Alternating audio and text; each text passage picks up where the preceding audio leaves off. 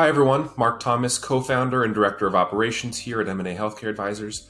I had the pleasure of attending the Healthcare Transactions Conference a little over a week ago, put on by the AHLA, or the American Health Law Association, in Nashville, Tennessee. And as you can assume, most of the content was legal in nature, but I did find that there were a few key takeaways that I thought would be beneficial to share with our network. So stay tuned if you want to hear all three of those. Now, the first topic that I want to address here is regarding physician groups or physician practices. Of the 11 sessions that I attended, and these sessions were typically put on by in-house counsel to buyer or investor groups, or third-party law firms that were assisting with the transaction, all 11 of them brought up physician groups as an example of a transaction they're currently involved in, or as a case study from a previously closed transaction.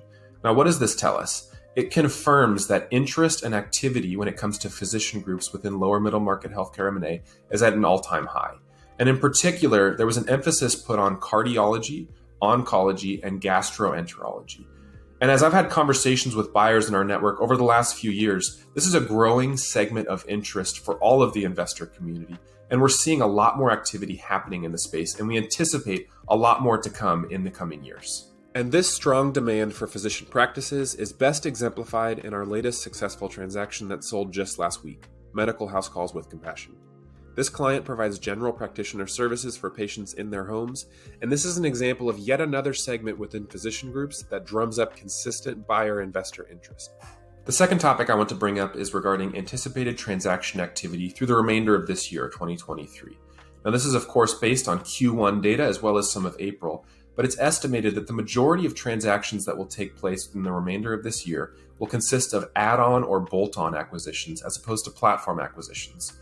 Let me clarify what those two categories mean for those that are unfamiliar. It's typically based on the profitability and size of a business. So as a buyer or investor is assessing an opportunity, they're determining if the opportunity can exist as a standalone operation, which means they typically are generating 4 to 5 million of EBITDA. That categorizes them as a platform acquisition. Everything below that is viewed typically as a bolt-on or as an add-on. And that, as it implies by the name, those would be added on or bolted on to an existing platform in the space.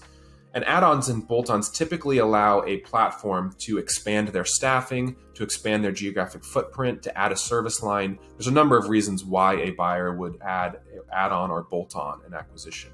And this is consistent with our findings and experience over the last 4 months, as a number of our clients that we currently have out in market, as well as the prospective clients that are learning more about the process and setting their own internal timelines to actually exit their businesses, tend to fall between that 1 to 3, maybe 1 to 4 million of EBITDA range, which would categorize them as some form of add-on or bolt-on acquisition opportunity.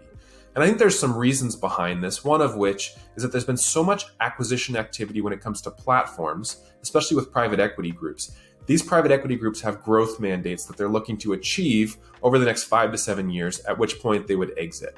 And these add-on or bolt-ons will only benefit them as they're looking to grow their platform further and ultimately achieve those expectations that they set in place when originally buying the business. The third and final topic that I want to address here, and I'll be brief with this, is regarding private equity's stigma within healthcare. There was a phrase that was utilized to capture this stigma around private equity well. They said private equity has a PR problem, and I couldn't agree with this sentiment more. As I engage with our current clients as well as prospective clients looking to sell in the near future, there's usually some form of uncertainty or unfamiliarity with private equities and how they operate. And there's usually a fear around private equity coming in to cut costs, perhaps fire a number of staff, and ultimately lessen the quality of care or service that are provided that were originally set in place by the original operator.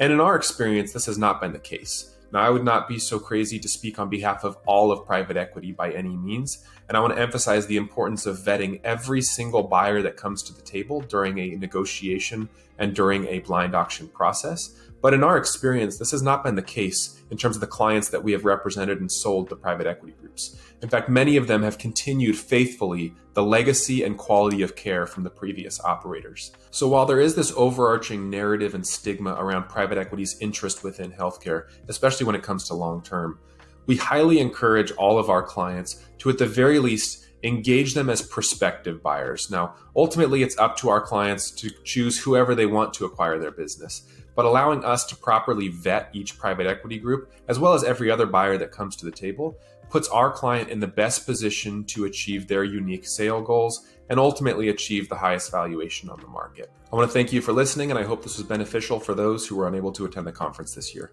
You can find more information about us on our website, as well as additional video content addressing the intricacies of a sale process. Thank you.